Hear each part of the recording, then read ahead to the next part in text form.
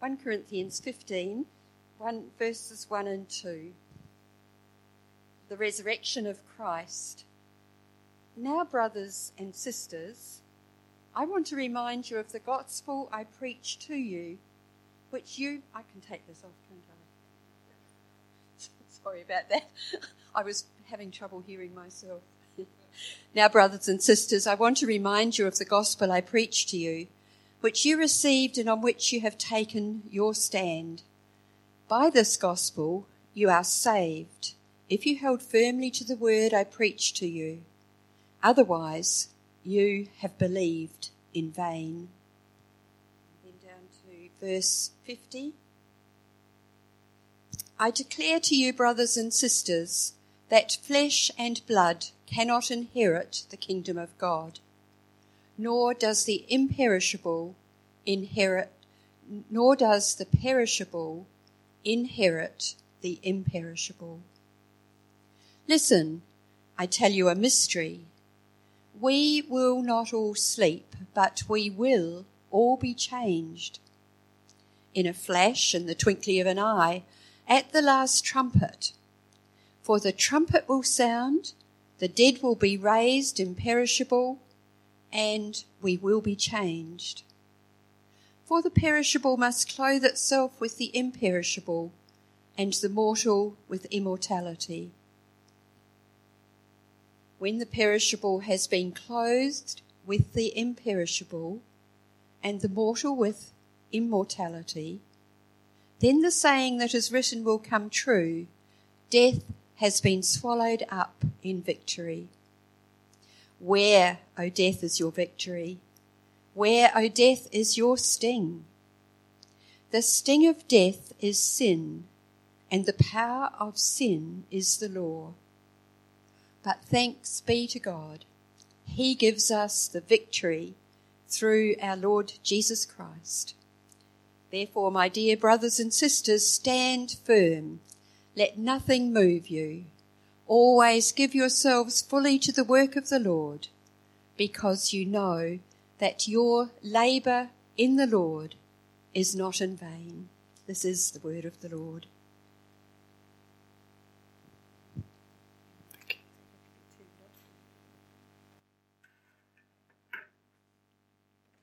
Well, it's been wonderful to be with you these 3 weeks, just thinking through the whole area of work. Just let me say, Sue's not here today. It's not because she got sick of you. It's because she's gone into the city to our 10:30 service in the city for a baptism, which is a great joy for us as a family. So my eldest son Ben, is married to Elaine. Elaine became a believer when she was in her last year or so of high school.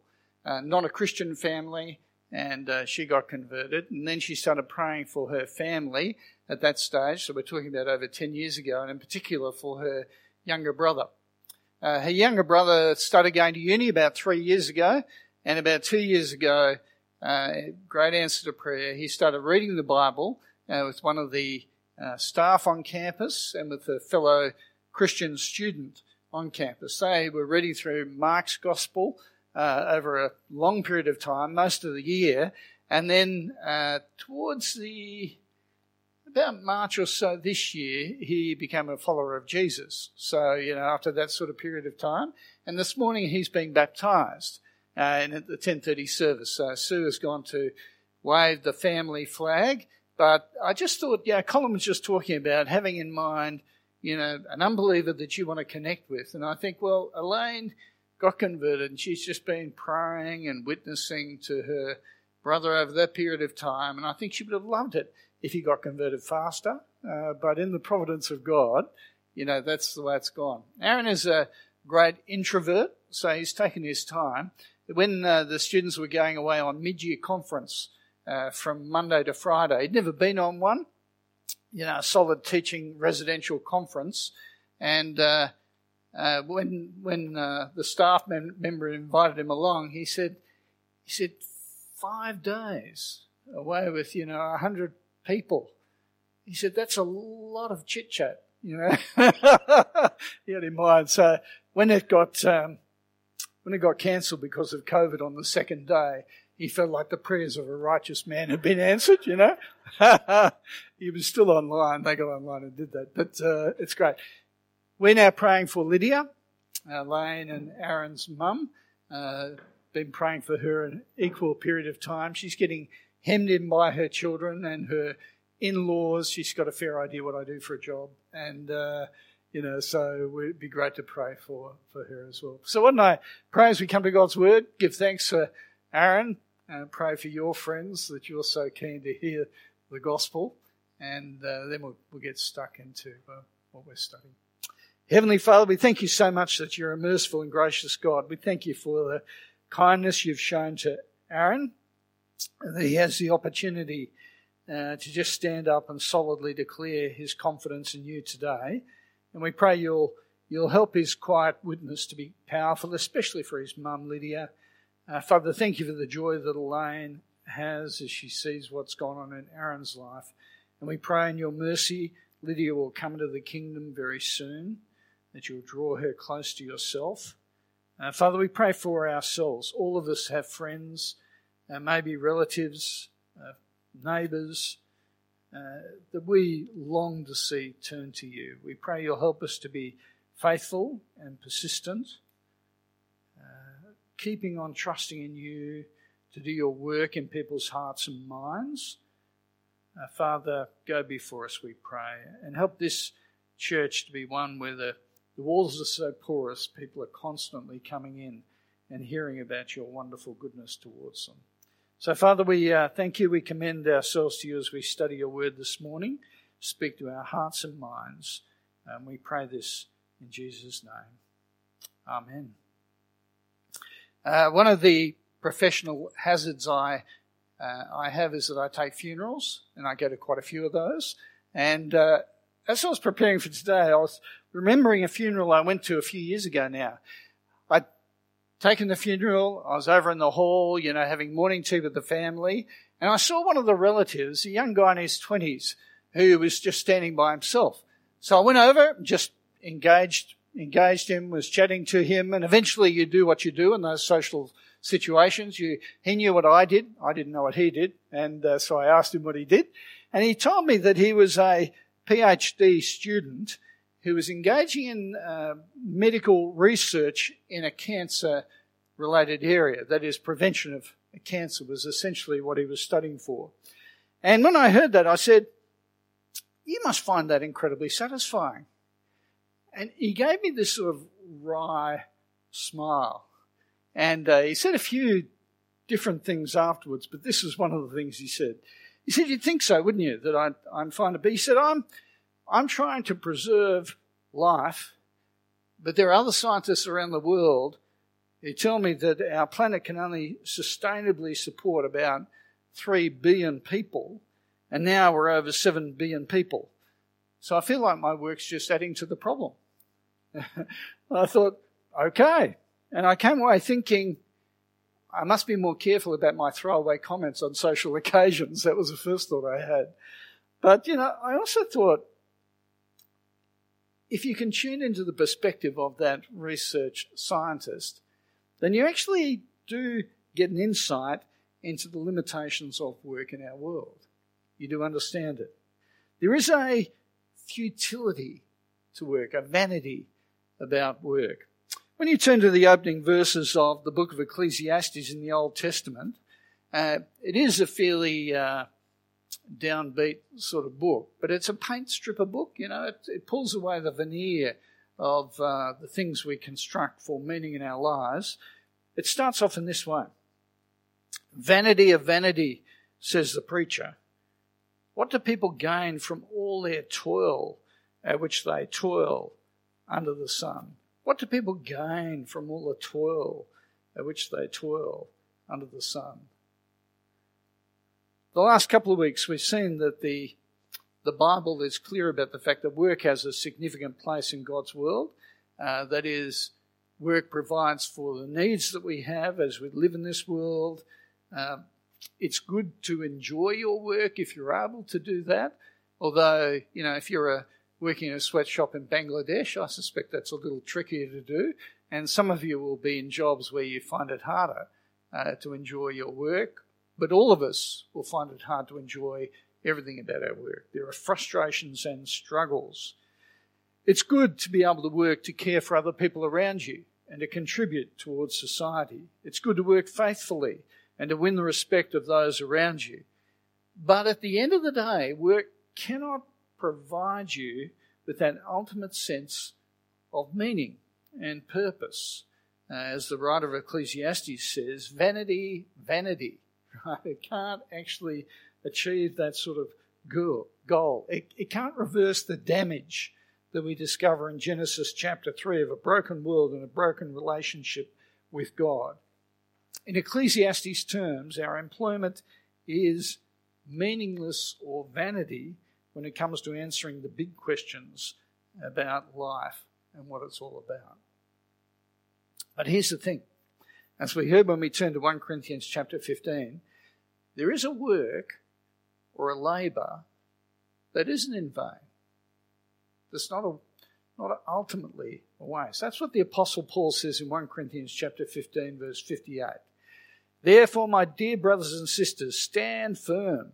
Always give yourselves fully to the work of the Lord, because you know that your labour in the Lord is not in vain. The thing is, our work in this world, what we do with our hands, it does have a use-by date. We can't take our assets with us when we die, and you can't take your work with you when you die. I mean, we all know that. We know in heaven there's not going to be any garbage collectors. I don't mean garbage collectors can't get to heaven, but they just won't be collecting garbage in heaven. You know, like there won't be garbage collectors in heaven. There won't be nurses or factory workers. There won't be doctors or politicians. There won't be lawyers or insurance brokers. There won't be any insurable interests, you know. It'll all be a thing of the past. Jesus won't be concerned about whether you stayed at the entrance level in your job when you joined a company or if you became a CEO. All those things will be a matter of complete indifference. But here in 1 Corinthians 15, it does seem to be saying there is a work that's not in vain. There is a work that will last. So what is this labour in the Lord that's not in vain? What is this labour in the Lord that endures? Okay, the wider argument of 1 Corinthians chapter 15, it gives us some clear clues about what's going on here, because the chapter is all about Jesus' resurrection and about our resurrection linked to his. It's about the future beyond death and dwelling with God for all eternity. So what's the labour that endures beyond the grave? Now, the Bible's like any book that you read from one perspective. That is, if you read it in context, you get all the clues to understand how to read the Bible well. So that's what I want to do for a moment, to actually read this verse about labour in the Lord that's not in vain, 1 Corinthians chapter 15, verse 58, in the context of this letter, but ever so briefly. All right, so let me pull out some things with you. Who are the workers that that Paul's talking about here? Who are the workers he is referring to? If we go back to 1 Corinthians chapter 3, verse 9, there Paul says, we are God's co-workers in God's service. Now at this point he's talking about himself and Apollos at this stage. In 1 Corinthians chapter 15, verse 10, so the chapter that we've just been looking at, Paul says, I worked harder than all of them. And as you read there, it talks about the fact that he preached the gospel and taught people. We go to the next chapter, 1 Corinthians chapter 16, verse 10. He's talking about Timothy, his co-worker. He says, when Timothy comes, see to it that he has nothing to fear while he's with you, for he is carrying on the work of the Lord. Same phrase as back at the end of chapter 15, just as I am. So what's the work of the Lord that these workers are doing? Well, let me take you to 1 Corinthians chapter 3, verses 10 to 13. Each one should build with care, For no one can lay a foundation other than the one already laid, which is Christ Jesus. If anyone builds on this foundation using gold, silver, costly stones, wood, hay, or straw, their work will be shown for what it is, because the day will bring it to light. Now here, understand that the work that's being referred to is very specific. Paul is talking about the work that is the building up of the body of Christ, or building up the church, building up through the work of the gospel. He's talking about evangelism, the work that people did with Aaron, reading the Bible with him, and talking about the work of growing disciples, followers of the Lord Jesus Christ. This is the focus of the work that Paul talks about that lasts for eternity. In 1 Corinthians chapter 9, verse 1, the same idea comes up. Paul is speaking to the Corinthians and he says, Are you Corinthians, are you not a result of my work in the Lord? There's his work of teaching and instructing them in the gospel, evangelizing them, growing them. That's the work. Friends, most of what we labour at in this world does not last. In Ecclesiastes terms, or in 1 Corinthians 15 verse 58 terms, it is in vain. It won't endure into the age to come. When I get to heaven, Jesus will not say to me, Paul Harrington, you worked for 3 years as a lawyer, you constructed 642 wills, and here is an example of it. Well done, good and faithful servant. Right? I want you to head up the legal department in heaven. Right? This is not going to be what happens at that point in time. You see, the work of the Lord is telling the gospel to people so they can become believers and grow as believers. Okay? Now, remember, I'm not saying work, toil in your job in a secular way is a waste of time. We've already seen that's not the case. Just that it won't endure for eternity. But there is a work that does.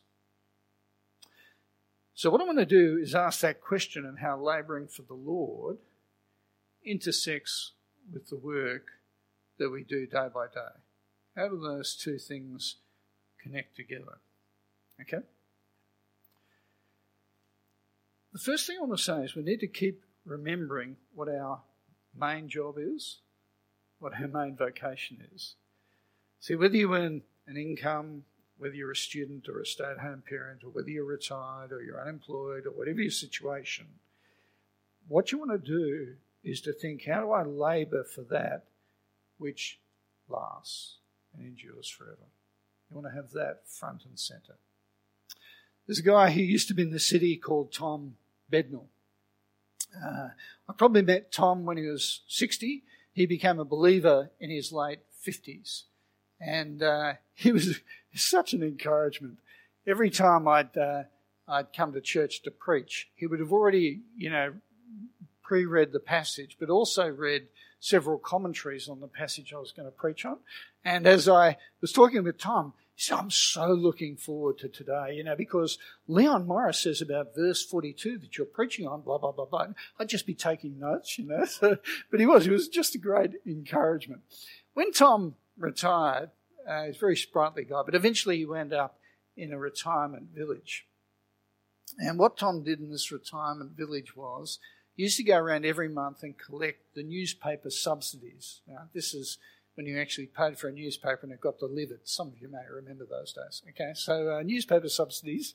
He would go around to all the people who collect their money. And I asked him why he was doing that, even into his 90s, right? And he said, it's helpful to people. But he said, it's one of the best ways I've got to go around the whole village and connect with all the people in the village. And I've had so many wonderful opportunities to talk to them about why I trust in the Lord Jesus doing that. It was just a wonderful example of Tom doing the work of the Lord, right? Even into his twilight years. Say you're a stay-at-home parent at this stage, or you regularly look after grandchildren. At times, parents or grandparents will feel it's a fairly unrewarding task, maybe one that just wears them out. Can I say, this is one of the great gifts that God gives us in life, right? To be able to invest in kids in that way. See, what could be more important than teaching children or grandchildren? I've got 8 of them right now, and so I'm constantly praying, thinking about how we do it. Children or grandchildren, and how you actually invest in them so that they trust in the Lord Jesus Christ and grow in their knowledge of the gospel. Now there are lots of things in my job that aren't the work of the Lord, to be quite honest. They're organisational, admin things. But when I sit down and read the Bible with my grandchildren, can I say that's the work of the Lord, right? The work of the Lord is what we need to keep front and centre and understand the priority of that.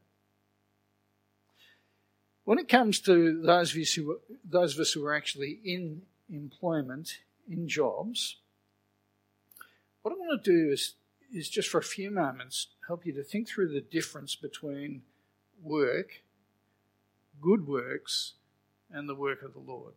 Okay, because there are 3 phrases or 3 ideas that come up regularly in the scriptures, and sometimes I think we roll them in together. Okay, work, good works, and work of the Lord. I want you to imagine there's a brain surgeon who is a Christian, and they are absolutely brilliant at their job. The person, if you have a tumour on the brain, this is the person you want to operate on you in those sort of circumstances.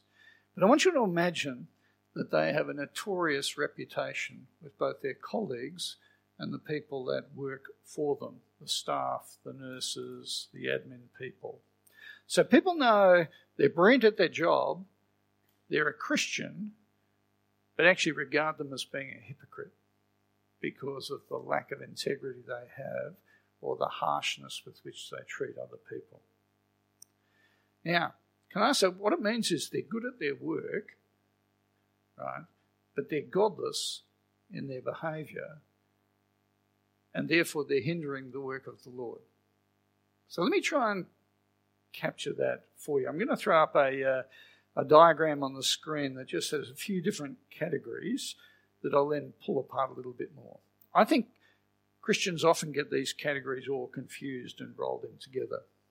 So work, when the Bible talks about work, it's talking about toil, the labour that you do with your hands.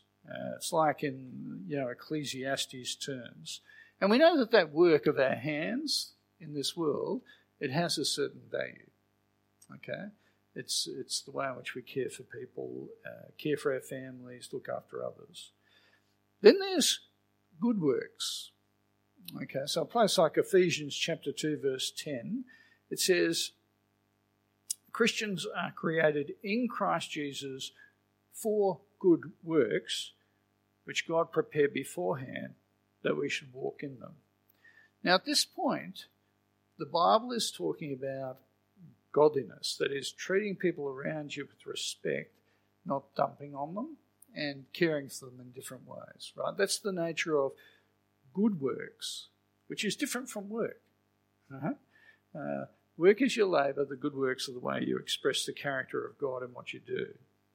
And then there is the work of the Lord. Now here we're not talking about godly behaviour, but actually helping people believe the gospel and grow in the gospel. Okay? It's a different sort of category. It's evangelism and discipleship. Right? Work, good works, and the work of the Lord. And these, I think, can overlap. Okay, let me show you how that works in this next diagram. 1 Peter chapter 2, verse 12. Peter is speaking to believers about how to commend the gospel to others, and he says this: live such good lives among the pagans that though they accuse you of doing wrong, they may see your good deeds and glorify God on the day he visits us. Now, the good lives or good deeds that he refers to, these are, the acts of generosity or grace or mercy shown to others. Good deeds and good lives are good. That's why they've got good in front of both, right? They're good, but they aren't the gospel. But often what happens is they build a bridge with people and cause them to ask you what makes you tick. Okay, there's often a connection or an overlap between those good works and the work of the Lord. Let me give you an example. I read an account of a teacher who was finding it really frustrating in the staff room, in breaks at school, because the language and the talk would just descend into spaces. It just wasn't helping anyone. And so this guy decided he would try and see if he could affect the tone of what was going on in the staff room. So on the way to work, he'd read the newspaper and look for some really topical conversation piece that he could pick up on and talk about in the staff room that might also help him connect to his understanding or why he was a believer in the Lord Jesus Christ. And it started to actually have that sort of impact. One day this guy was out on yard duty before school. Any teachers here? Any teachers here, right? This is not the favourite task of most teachers, I understand. No one wants to turn up for it. Okay, out doing this yard duty, supervising students before school, and one of the other staff who wasn't on duty came out to the yard to walk around with them. And he said, "What are you doing here? You're not even on duty." And the guy said to him, "If you're not in the staff room, it's actually not worth being there." Isn't that a lovely comment to make? And it led to a connection and an opportunity to speak about what was driving his life. You see, the good works that we're called to do, they do reflect the character of God, and they may give you a chance to speak the gospel. Now, at that point you might feel guilty because you think, "Oh, no, my witness is not as good as it could be." Okay. Now, understand, people do not get into a relationship with Jesus through your good work. Your good works. That's not the way it works. If you go to, say, a place like Philippians chapter 1, it's interesting because Paul the Apostle says there are some who are preaching the gospel for bad motivations, right? They're being godless even though they're preaching the true gospel. And he says, doesn't matter, as long as they preach a true gospel. And people will hear it and they'll become believers. Okay, so even when people are badly motivated and godless in their attitudes, if the gospel is there, people can still believe it and understand it. I'm not advocating that, right? I'm not advocating godlessness, faithfulness to gospel. I'm advocating both. But understand that none of us will give perfect examples of Christian living. Don't beat yourself up over that, but keep being faithful in terms of the way that you do it. Okay? Let me just move on because I want to talk about whether you should do the work of the Lord at work. The work of the Lord at work. That is, should you evangelise on your boss's time? After all, that's not what your boss is paying you to do. Yeah, my boss is, but most of us, that's not the case. Okay?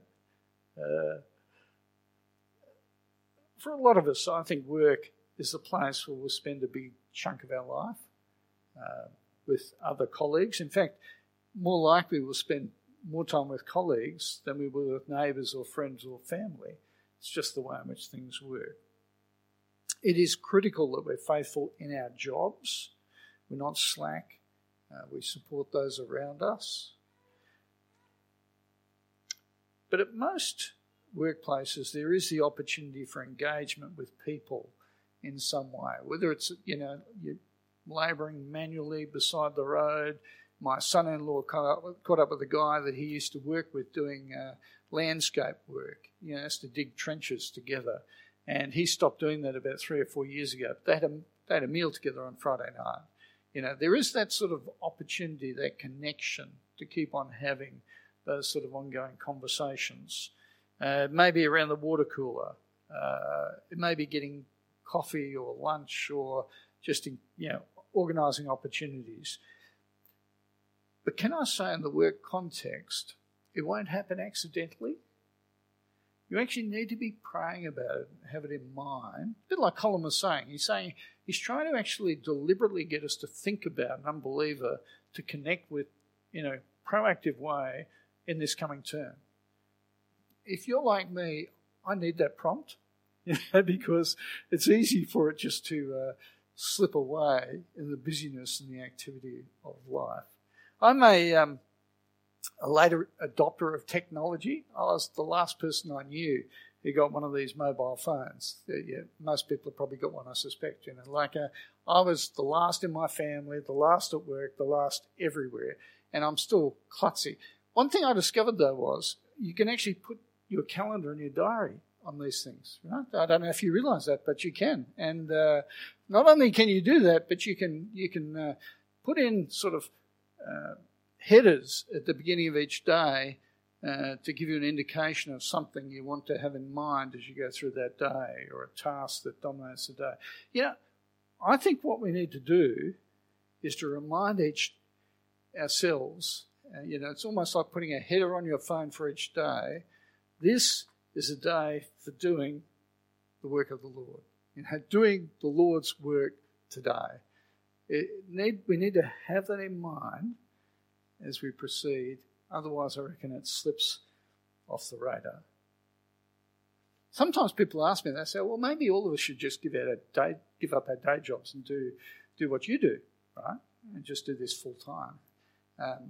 I tend to discourage that because otherwise there aren't going to be anyone to pay my wage. No, it's not true. I'm only kidding. But can I say it's the wrong way to think?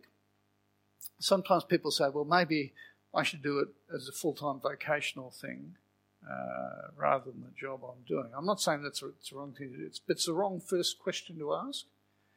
See, whether you're in my sort of role or you have a 9-to-5 sort of job or whatever, or you're retired, actually we've all been set apart as followers of the Lord Jesus Christ, and our main task every day is to do the work of the Lord.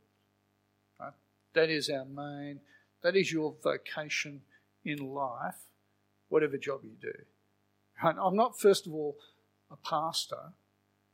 I'm, first of all, a child of God, and I'm called to do the work of the Lord. And I just happen to be a pastor, which creates a certain flexibility for what I do. We all need to have that way of thinking in mind as we press forward. And that will mean for some people that the smart thing to do is not to do what I do.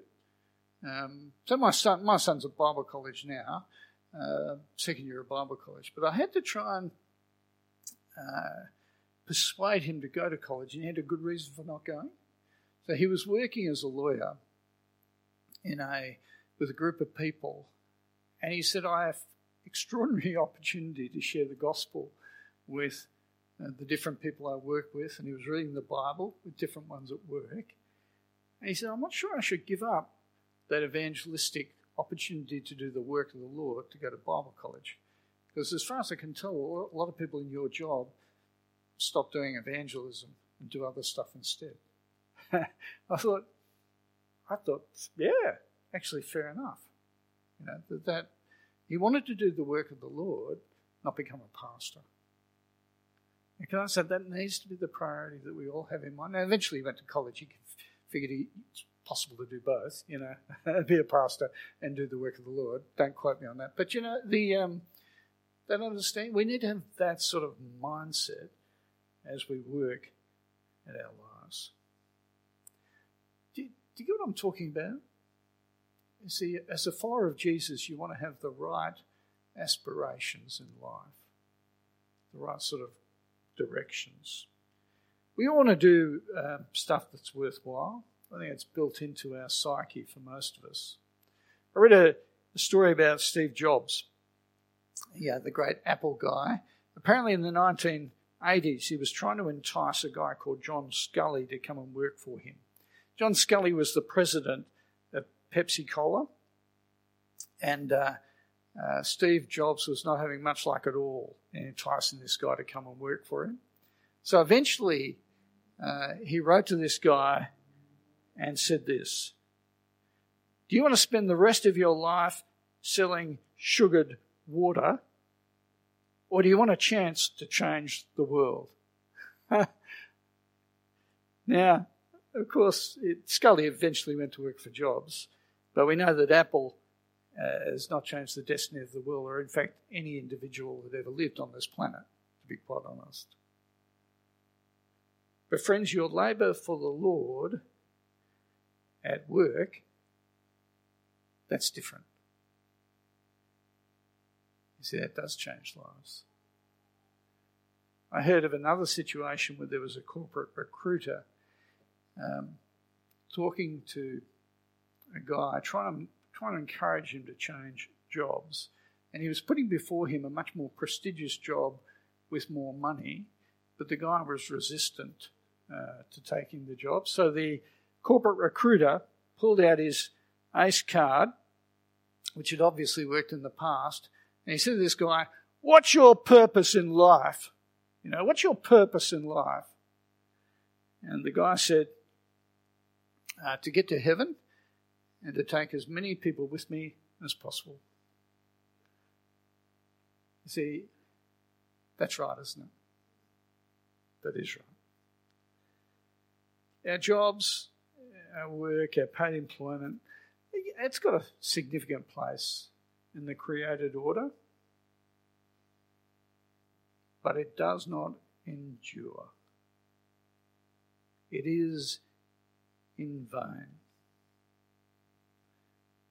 But my brothers and sisters in Christ, keep remembering that your labour for the Lord, whether it's at work or at home or in social settings, your labour for the Lord, that's not in vain.